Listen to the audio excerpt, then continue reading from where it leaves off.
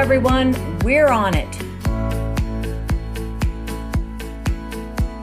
So how we are as women and how we are as a mother and daughter is completely defined by the family environment we live in, the cultural environment we live in, that and the society that we live in terms of what our family and our culture and the society defines what does it mean to be female. We're on it. Special episodes that answer listeners' questions.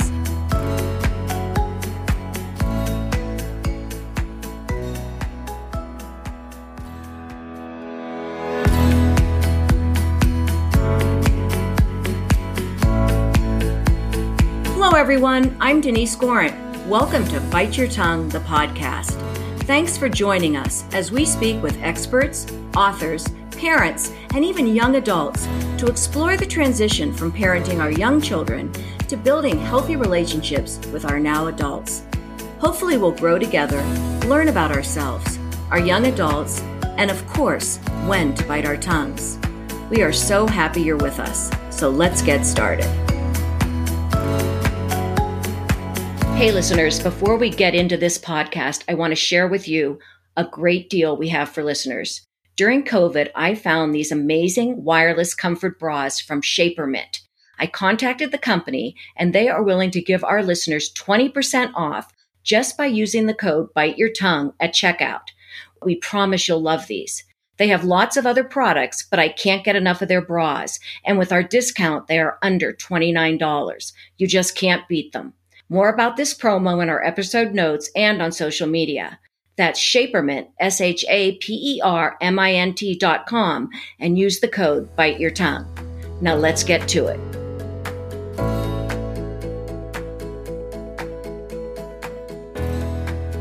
Hello, everyone, and welcome back to another episode of Bite Your Tongue, the podcast. As you can imagine, we're so thrilled when we get listener feedback, and it's happening so much these days, thanks to all of you. Recently, we loved one that we got. It was such a great compliment. The listener said, "Where have you been the last 15 years? I've been searching for books, podcasts, and all over the internet for real support on parenting adult children. Nothing." Then she proceeded to ask if we might explore more about the mother-daughter relationship. And she expressed some thoughts and struggles she was having with her own adult daughters. In her message, she said, she imagined that when her children got older, she would become closer with them, like other people told her. But instead, she feels like she's biting her tongue so much and really missing real conversations. She also said, the minute she opens her mouth, they attack her. Well, listener, I hope the guest we have today will help give you some answers and also be helpful for others.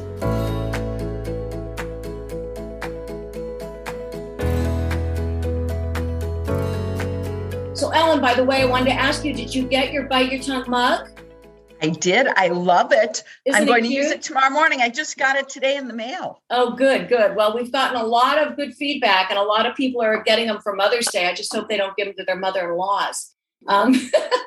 Anyway, so Ellen, when this episode drops, you're just going to be returning from Hannah's wedding.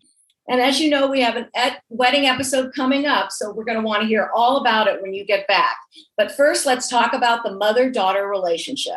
Well, this is a tough one, Denise, and so many people share the same feelings as the listener who wrote to you. You know, mother-daughter relationships are really tough. A lot of us didn't have great roadmaps in our own relationships with our mothers. And those of us who had great relationships with our daughters when they were young, our daughters grew up and became independent people. It's hard to negotiate that transition between a close mother-daughter relationship, if you even had one to begin with, and an independent mother and daughter relationship, one that's very separate. So I'm very eager to hear some answers to these questions. Why is this sometimes such a rocky relationship, and what can we do about it? Today, we're very happy to welcome Rashka Haseldine, who has a lot of experience, over 20 years experience listening to women and girls from around the world talk about their lives and relationship. Rashka is the creator of the mother-daughter attachment model, which uncovers and explains the hidden dynamics between mothers and daughters, and is also the author of 2 books, The Silent Female Scream and The Mother-Daughter Puzzle. We'll have more about Rashka and links to her website and much more in the episode notes for you to read about and learn more about. But right now, we are just very excited to hear what she has to say. So welcome, Rashka. We're happy to have you here. Is there anything we missed in your introduction that you'd like to add?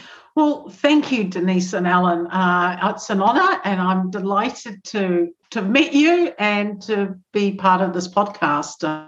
I can talk about mothers and daughters forever. So this is so exciting. Thank you for the introduction. The only thing is I spend most of my time teaching now. I created the Mother-Daughter Coaching International training organization where I train therapists and coaches how to work with mothers and daughters, because it's missing in the syllabus. Therapists are not, counselors and psychotherapists and social workers are not trained. Mother-daughter relationship is not on the syllabus, and I'm the only one in the world teaching. It's shocking. It really is shocking. I think there are flashpoints within the mother-daughter relationship in terms of like teenage years is a common one, but also when the daughter leaves home, goes to college, daughter gets married, daughter has a baby, when the mother goes through menopause. So, and all of those, and then when the mother, is elderly. So these are stages in the mother-daughter relationship, but there can also be flashpoints, and particularly when the daughter has a baby, when the daughter gets married, leaves home. Those are big ones. They are actually opportunities because it shows that something's not working in the relationship, and there needs to be a change within the dynamics in the relationship in order to navigate this new stage in terms of what they need. So if it becomes more rocky, then in a sense, the needs of the individual is not somehow being met within the relationship. Something's not gelling, and it's not happening now. It's been happening for a while. There's always a long history to this. And that's what we want to discuss. And we certainly want to stick to sort of leaving home, the baby, the marriage for the adult parent.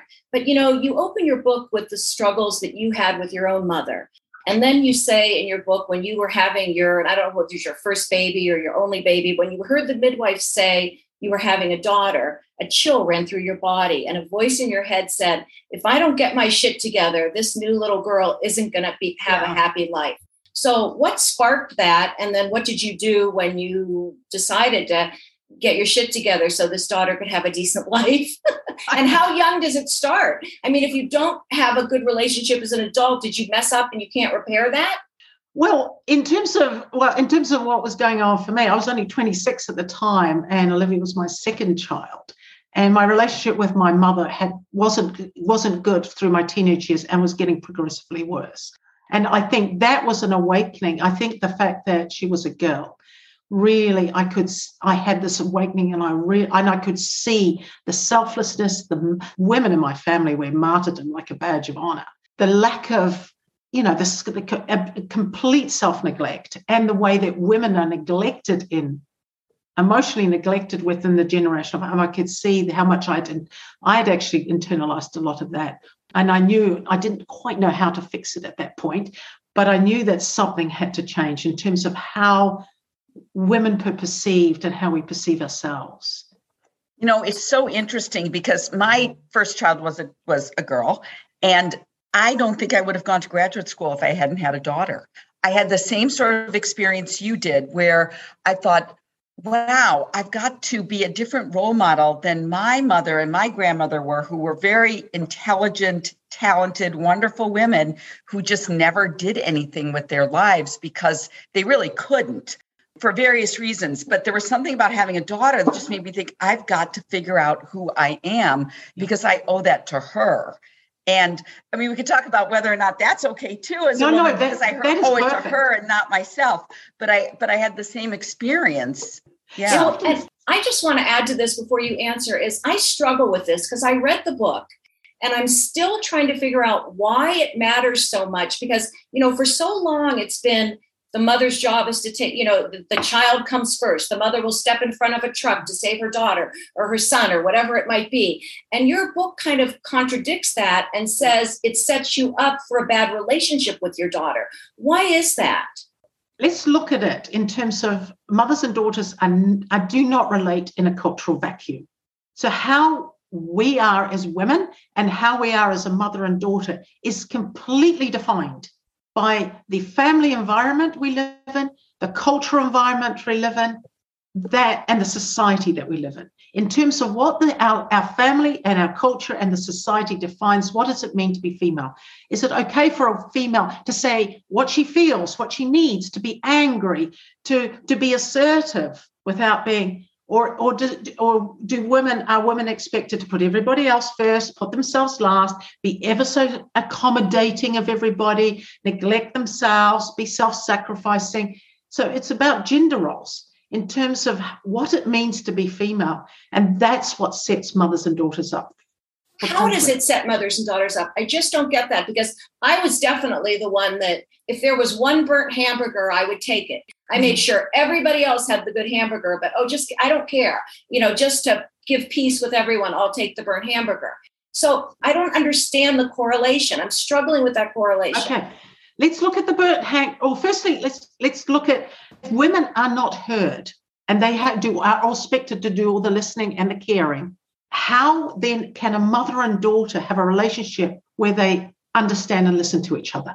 Listening then, being listened to, being known becomes a battleground, because the idea is women are listeners, they're not listened to. So they don't know how to, in a sense, listen, the experience of being listened to, but they're also starving, hungry to be heard. And that plays out between mothers and daughters. If women are supposed to be, are neglected and are don't receive the emotional support they need, then that plays out between the mother and daughter in terms of they fight then who gets support in the relationship. So whatever's going on out there plays out in the family and within the culture, plays out between the mother and daughter.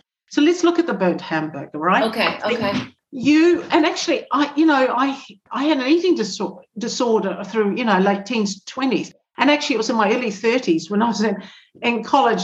I realized that my daughter was watching me not eat a piece of pizza, even though she knew I wanted it. Eat the burnt hamburger, so to speak, even though, she wouldn't have wanted it. So she's watching you eat stuff that she knows that you really would rather have, the nice, well-cooked, juicy one. So what she's learning is that women, at a certain age, and particularly when we become a mother, we cannot have exactly what we want. We cannot eat the kind of hamburger we want. We cannot have the pizza even though we want it. But how does that affect? Go ahead, Ellen. Oh, I was going to say, I think that the difference between males, our sons and our daughters, is that we reflect them and they reflect back at us in a way that's much more concrete and literal. So, for example, we see ourselves in them, they see ourselves directly in us, whereas a son can sort of say, well, that's what women do, but I'm going to go on down my own path of identity, whereas your daughter is looking to you directly to say, well, what does it mean to be female?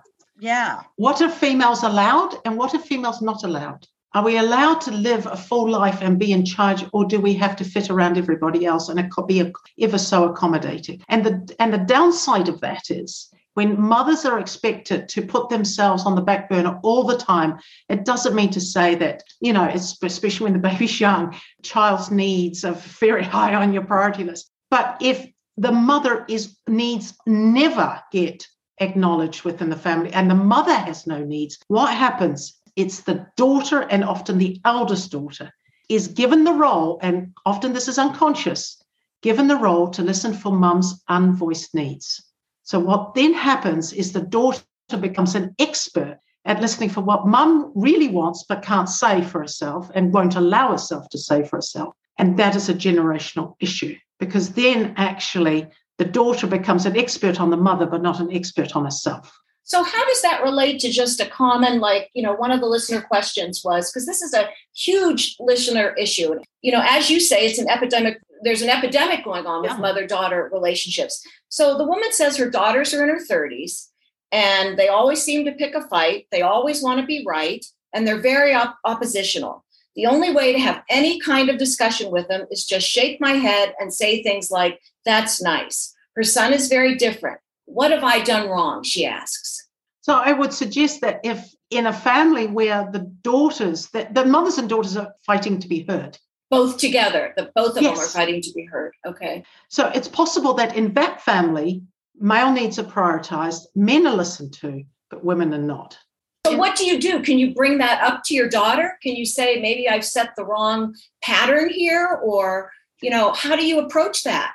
Well, what I do is in my book, The Mother-Daughter Puzzle, I have the mother-daughter history mapping exercise. And that is really good at explaining and in a sense, mapping out what's happened generationally. So if a mother and daughter, the adult daughter, are struggling to really hear and understand each other's reality, there is a bigger picture, family picture that would have happened between the mother and the grandmother and the great-grandmother. In that generational family, women are generally not heard. And if you think about it, our mother's generation, my generation, mother's generation, women, did they ask, what do we feel? What do we need? What do we desire? That language wasn't there. It's just so funny because I get everything that you're saying. And I actually did the mapping and everything, but I think it's something you have to do with your daughter. So your daughter has to be open to kind of doing that, right? No. You can do it by yourself. You can. Okay. It would be good to do it, your daughter to do her own. And then to see what the differences and similarities are. That's a good idea, yeah. But if it's a highly conflicted relationship, it's best to go to a therapist and have it done with them or a coach. But because your map is your map, it's your perception of what it was like to be your mother's daughter and your mother's relationship with her grandma. Now, your daughter would have her own perception of what it's like to be your daughter and her perception of what it was like, your relationship with your mother, her grandmother. There'll be a lot of similarities, but there will be differences, which will be interesting to discuss in terms of what you each see, in terms of there doesn't need to be consensus between mothers and daughters. There just needs to be understanding. And I think sometimes women, especially if we're not heard enough, we need the other to agree. We desire consensus. That consensus is seen as, I'm okay, I'm right. When in fact, actually, there just needs to be understanding, even if there's difference. Yeah, it's that empathy. It's being able to look at somebody else's journey and someone else's experience and empathize with it, even if you don't agree with that. The way you're viewing it as a daughter is not the same way as your mother would view it for herself. I think that's really a powerful activity. Exactly. I call it stand in your shoes. To standing in your own shoes, standing in your daughter's shoes, because there's generational differences. So do you think some of it is not just being heard emotionally, but a little bit of lack of self-esteem? Like, I think that as a mother, if you don't have self-esteem, it impacts your parenting and then maybe impacts your relationship with your daughter down the road. Do you think that's true? I think it's hard to have full self-esteem if you're in an environment where you're not heard. Yeah, it does sort of show something it's one thing to say, I'm taking the burnt hamburger because I don't want to hear all the complaining, okay? Right. I'm making myself a salad because I don't want the burnt hamburger. But it's another thing to take the burnt hamburger, because what that sort of does show is that there's a little bit of that lack of self-esteem. It's sort of showing caring on one hand, but the lack of... Well, and it's showing a little bit of martyrism, don't you think? Like, I'll take the burnt hamburger because I suffer for everybody. Yes. And that's not good for the mother-daughter relationship. But tell me how that impacts then the mother. I mean, I guess you've sort of done that, but let's go with, so a lot of people write in and say, everything I say, my daughter, like she says she wants to be right, or she's judgmental, or anything I say, she takes the wrong way. And I don't want to say, I don't know what I'm not in a situation where I have a horribly conflicting situation with my daughter, but I think a lot of people have the situation where there's not an intimacy that they would like to have. So there's respect and love and congenial conversation, but there's not the intimacy. Can that happen? Can it not happen? What are ways to get to it? That sort of thing. Well, again, mothers and daughters, it's looking below the surface at the themes, because mothers and daughters, if you look at only the contents of what they fight over, you'll get nowhere. You actually have to look at how women are heard or silenced, how women are emotionally neglected, and the emotional starvation that results of that. You have to look at what's going on generationally, and then you can see why they're struggling to listen to each other and why certain patterns of arguing keep repeating over and over again. If you just look at the content, you can be in the therapist office for years, because all the time there is a theme that connects the arguments that they have, and often there is a pattern to it. You talk a lot about, even if you're not using always the word desire, that's a thread that runs through a lot of this. When we're talking about self-esteem, even, we're sort of talking about desire and acting out on our desires. Where do you feel like that fits in? Because I do feel like we learn about desire from looking at our mothers. What is it that they desired and didn't get, or exactly maybe they got too much of? Anyway. I don't know if they got a lot in the generations prior to us. True. But yes. That is huge. And often that can lead to maternal jealousy, mothers being jealous of the daughter's opportunities. And that is so misunderstood, particularly not only within society, but also in the therapy world. Because what maternal jealousy actually shows is that mum is jealous of something that the daughter's educational opportunities, the fact that maybe she married a spouse that's more loving, and the mother never got the love that she desired. So it is about the daughter's getting what the mother desired, whether it's education, career, love, whatever it is, but never got to have and never got to be. How does that play out then?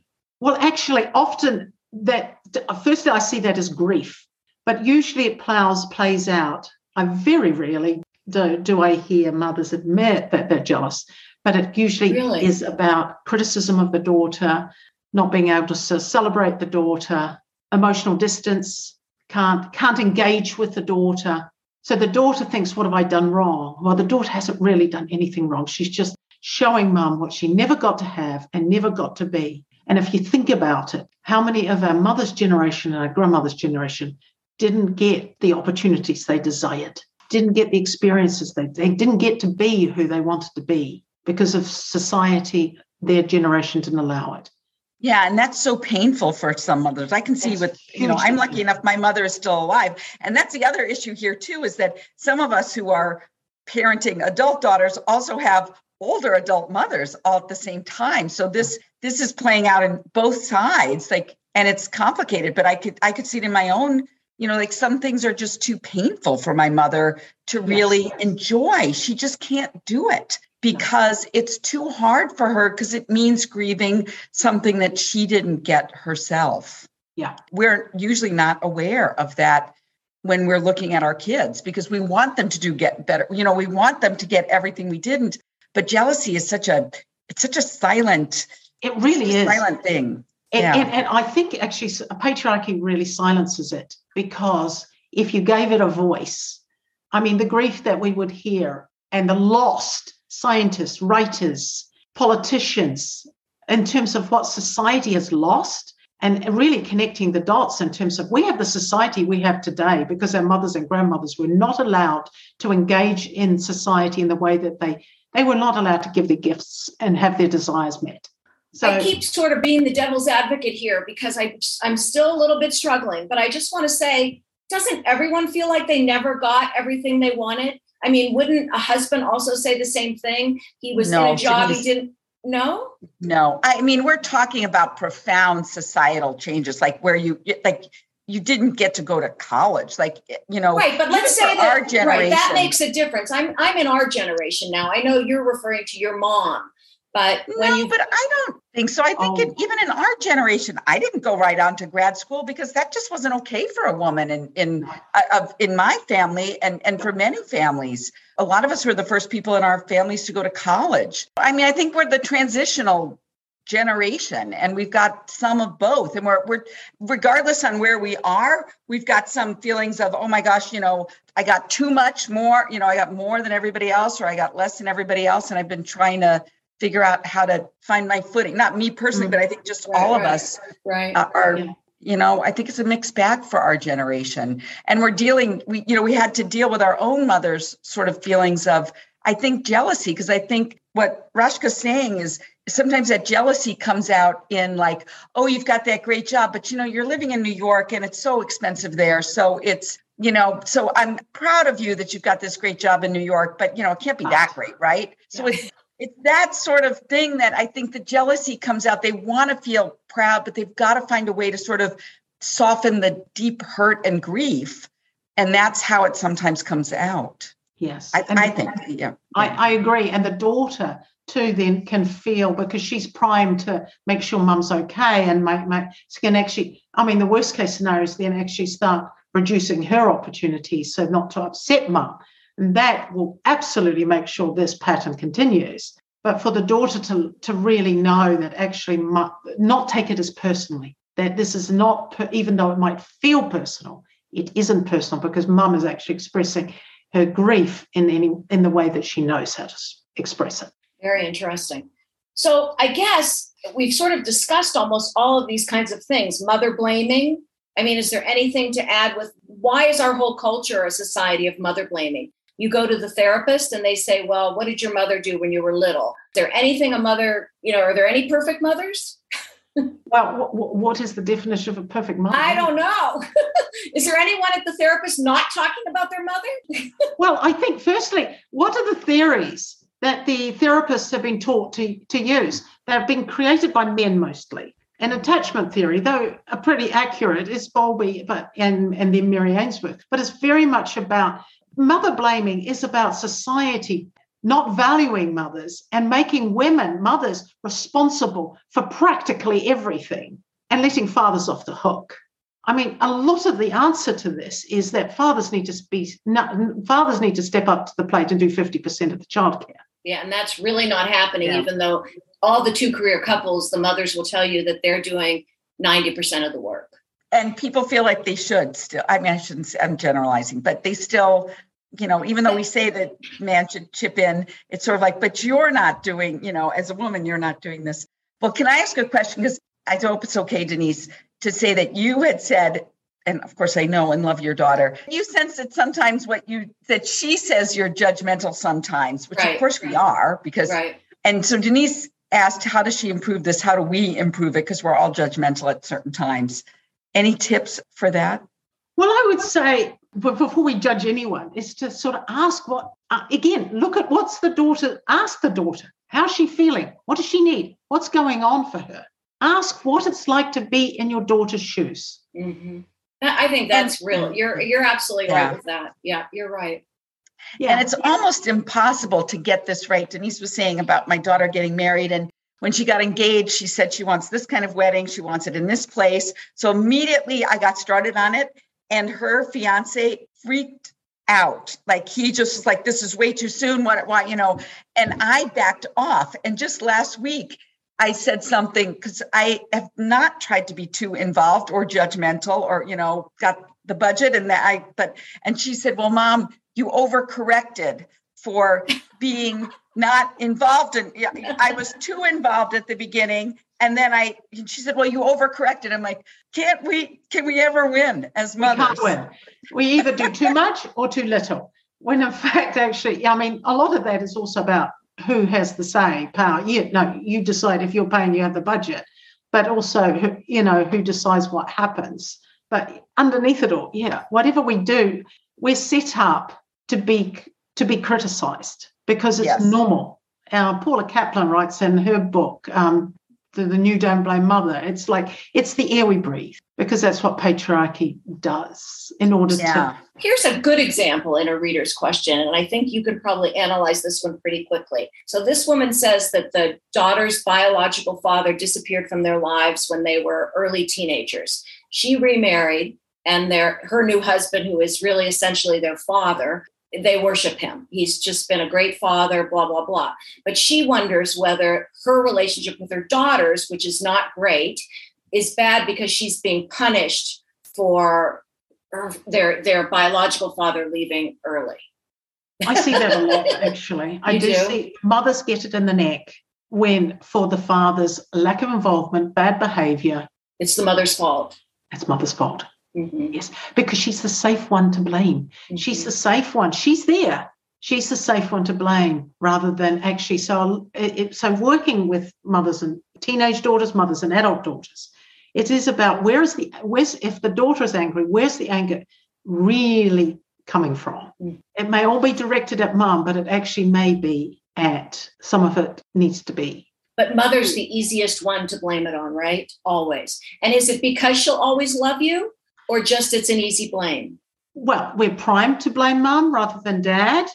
Dad does something and he's wonderful. Mum doesn't do something and she's neglected us. So we're set up to blame mum, and she's also always often the most available person to blame. So she hasn't walked away, has she? So she's safe. I was going to say, it all comes back to that burnt hamburger. It all comes back to the burnt hamburger. And boy, I have so many memories of that burnt hamburger. And I've got to really look back. I think that whole mapping thing and really looking at what you've contributed to it, and also understand, even more importantly, understand where they are. And I don't think we all look at that completely. I'm very fortunate that I was well educated. My daughter's well educated. I don't think there's a lot of jealousy there and that sort of, maybe it's buried in, I don't know, but I don't really know where she is. I admire everything she's accomplished. And she probably has some deep things that she would like to discuss, or what she's seated in, that I don't really understand or ask about. Can I just say, on the surface, though, this generation, there's so much for us to be jealous of them for. I mean, really, why? They travel around the world. For many of us, we married early. They've had these wonderful 20s where they have, their parents as a safety. There's a lot for us to be jealous of. We might not be aware of it or even like the fact that we're jealous of it, but I think it's there. I don't feel it because, I really, really don't, because I think they're so young in their lives. I look back to my 20s and 30s as wonderful, wonderful, wonderful, wonderful. So yes, they travel more. They spend, maybe when they're 60, they'll realize they shouldn't have been spending all this money to travel to Acapulco or wherever for a bridal bachelorette party. Yeah. But again, that's our little, that's our judgment where I'm working really hard on, this is their life. I can't be judgmental. I still remember when I bought my first house in Denver, I thought my parents were going to drop over dead when they saw the little, hut we bought or whatever. And it was a beautiful house, but, they were used to the Ohio suburbs and not the inner city Denver. Yes, but I think they were a little jealous. Maybe, they could have been. Maybe you're right. But jealous, you've got to think, if somebody's got something that you desire, whether it's a trip to Acapulco or whatever, then you got to think, okay, what do I need here? And actually, and give yourself permission to have it. That is so key. Yeah. Not the hamburger that you desire, or the trip to goodness knows where that you desire. But underneath it all, it's not so much about the advances in terms of women's access to education. It's the emotional relationship that's underneath it all, in terms of the language that inquires after and listens to what women feel and need and desire and what women think. That was certainly missing in our mother's generation. It was certainly missing in my generation. And I think the women in their 20s and 30s are now waking up to the fact that language has been missing, and they want it. And they see how important it is. And that's why a lot of mothers and daughters are bringing their mothers for couples therapy, so that they can learn to communicate. I feel, I need, I desire, I think, rather than always fitting around everybody else, prioritizing other people, particularly males in the family, and actually prioritizing women's voices. So for listeners that might be struggling right now with relationships with their daughters, other than running out and buying your book immediately, which would be a great idea, and we'll have the link in our episode notes, what would you say are the 2 or 3 steps that they should begin now in understanding their daughters and themselves? Well, the first thing I would do is every morning you wake up, ask yourself, what do you need for today, for yourself, and even write it down. And then the next morning, check with yourself. Did you actually give yourself that? If not, why not? So start waking up that muscle, in a sense, of actually prioritizing yourself. That would go a long way. And also start seeing your daughter as a separate individual, and start asking her just listening to what's really going on for her emotionally. Wow. I am really a poster child for the burnt hamburger. That's all I'm going to say. Because if you told me to wake up in the morning and say, what do I want today? My first thing would be, everything I have to do for everyone else. There would be, other than maybe, okay, I really want to exercise today or whatever, but I couldn't even identify what I want for a day in a day. That is common. That is incredibly common. And you do, I need exercise, I need a bath, I need to have a massage. But when you start in the morning thinking, yesterday, so-and-so, I didn't feel that person really understood what I was trying to say, or I felt dismissed, I need to come back to that conversation, then you're getting somewhere, because then you're starting to realize and wake up your desire to not be dismissed in conversations, to actually be heard, to be treated as a valid voice and a valid person, rather than less equal or dismissed. I hear this all the time. And I still, this is something I still have to work on, this muscle, because it's not within, that conversation is not in society enough. It really isn't. And sometimes the mother that is thinking about herself is sort of looked at as selfish. Yeah, and that needs a ceremonial burning. I mean, it really does. Yeah. See, because that's how women are then shamed and blamed into taking care of themselves. That's mother blaming. We're selfish. Mm-hmm. I have to say, this is one of the most enlightening conversations, because typically if we had someone on to talk about mother-daughter, they would say, well, do this, do that, do this, do that. But it's really about looking into yourself and also seeing your daughter as a separate person and starting there. There isn't a magic formula. Not really. The only magic formula, I would say, is the equation, being heard, being understood equals feeling loved. For mothers and daughters, and for women, I think for human beings, is being heard and being understood. And that's usually what they're fighting over. They're not being heard. They don't feel understood. That's what mothers and daughters fight over. And yet it shows up in all different ways. Oh, myriad of ways. Yeah. Mm-hmm. Yeah. Any other questions you have, Ellen? No, I think this has been really enlightening. I think it's even a bigger question about how do we tap into ourselves. I mean, if this really enlightens this whole, but we need to even talk more about, so how do we tap into desire and our own, missed opportunities, or because part of it for us, I think is what you're saying, is that we have to do a little grieving ourselves, maybe. And even if we had the best lives ever, life, when you get to a certain age, it's a lot about what won't I ever have, because those opportunities are gone. And for some people, it can be tough to see that in their kids, or even if their kids aren't making the most of their opportunities, that's a different sort of loss. So regardless of who our kids are, we're always going to stress about anything. So it's just part of being a mother. So I guess we always end our episode, and you kind of did this, but I'm going to ask you to search really deep into that amazing brain of yours. What are 2 things you want to leave with our listeners after this conversation? Well, apart from the wake up in the morning and ask yourself what you need, do that. I would really start looking at and claim your female history, your mother-daughter history, and really look at what was your mother's life like and what was your grandmother's life like, and look at what they never got to be, which means can often give you a clue to what you might be desiring, but also the strength in that in your family. Because women, there is always a ton of strength and resilience. To a fault sometimes. Mm-hmm. But the strength and resilience that flows through you so also turn it into a celebration. So the silence you might have inherited, and the self-neglect and the martyrdom and the burnt hamburger you might have you've inherited. Should we call this episode the burnt hamburger? Yes, like that. I think the burnt hamburger should be on the next mug. Right. Like the Rashka, finish. I'm sorry. Yes. But also the strength and resilience and the wisdom that you've inherited in terms of, like my grandmother, 3 children through a Japanese concentration camp. I would love to know how she did that.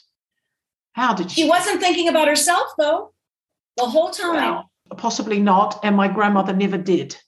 Right. Her generation, but she also never, I think, got over not being able to. She wanted to be a singer, and she wasn't allowed. Women in her generation, in her class, were not allowed to be on stage. I was going to say, yeah. Yeah. It's also important to say, too, because I think sometimes we can go the other way in everything in parenting, is that, I didn't take care of myself enough, therefore I need to solely focus on myself. And that's also not what you're saying. Yeah, right. You're saying it's an awareness. It's, motherhood comes with losses. It's part of motherhood. The whole point is to lose the kid at some point. That's why this whole podcast is interesting, because we're figuring out how to lose the kid in a way that is healthy. And so So we have to just remember that this is not about only ourselves, but about figuring out the balance. I absolutely, well, everything in balance. Exactly. Yeah. But I think generally the balance is out with women not getting enough, particularly mothers not getting enough. You're right. Readjusting the balance. That doesn't mean so we neglect our kids by any stretch of the imagination, but try not to neglect yourself, because that is good for your daughter to watch. You're right. Well, ladies, this episode is going to drop Mother's Day weekend. So I'd like to end with any of our listeners out there who are mothers. Happy Mother's Day. And maybe each of you can also give a message or a wish for the listeners on this special weekend, which I probably hate the most out of all holidays around. But anyway, go ahead. I'm not going to try and analyze that, Denise, because I know, it's the burnt hamburger. I know. Okay, go ahead. Sorry. Go ahead. Yeah, well, happy Mother's Day to all of you. And again, yes, celebrate the power of motherhood as well. Because again, that's not celebrated in society. And really, Mother's Day should be every day. So exactly, celebrate your power. Okay, Ellen, what's your wish or happy whatever? I would say figure out what you want to do that day, and don't be disappointed if somebody else doesn't meet your needs. Figure it out for yourself. Because I think that's where Mother's Day can be such a disappointment. That's exactly right. Somebody's going to read my mind and know exactly what I need that day, and they can't. That's so we've exactly got to right. we've got to be able to figure out what it is we want, which I know I struggle with. I can say this, but it's difficult. No, it is. And I've learned through the years. We've all learned. Anyway, thank you all. Thank you, Ellen. Great to have you with me this time. And Rashka, thanks for being here. What a great conversation. Thank you, both of you, Denise and Ellen. Thank you so much. I really love this. This was fun. We're a bit crazy, which is sort of fun, I guess. I'm going to go have myself a rare hamburger. So. I'm going to press stop recording. So that's a wrap. I know I was playing devil's advocate a bit in this podcast, and I was glad Ellen and Rashka were there to help me see the light. I think it's clear that the mother-daughter conflict is not an easy fix. And through Rashka's research, she's realized if you don't dig deeper, and you only concentrate on the issues or areas of conflict, you won't get anywhere. I would urge everyone to take a look at Rashka's book, The Mother-Daughter Puzzle. You can buy it on Amazon, get it at a local bookstore, download it on Kindle, or even get it from your library. Let's do the mother-daughter mapping, and then follow her instructions on how to go about changing these generational themes. I think it would be a good exercise for all of us. And hey, after you've finished your mapping, visit my favorite shapewear company, Shapermint.com. Truly, you guys, the bras are amazing. The one I like is the True Kind Daily Comfort Wireless Shaper Bra. Boy, that's a mouthful. I've not tried their other products, but I think to get a very comfortable bra that does its job for under $29, well, that's a steal. I'm not exaggerating when I say I have 8 of them. And I literally have thrown out all my other bras.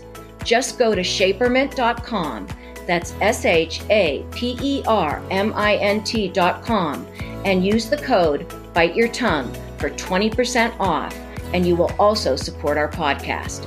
Let's lift them up, ladies. And for you men out there, you could be a real star getting something like this for the lady in your life. Well, thanks for listening, and a huge thanks again to Connie Gorant-Fisher, our audio engineer. Remember, listeners, stay engaged, follow us on social media, and send us your ideas and questions to biteyourtonguepodcast@gmail.com. And of course, always remember when to bite your tongue.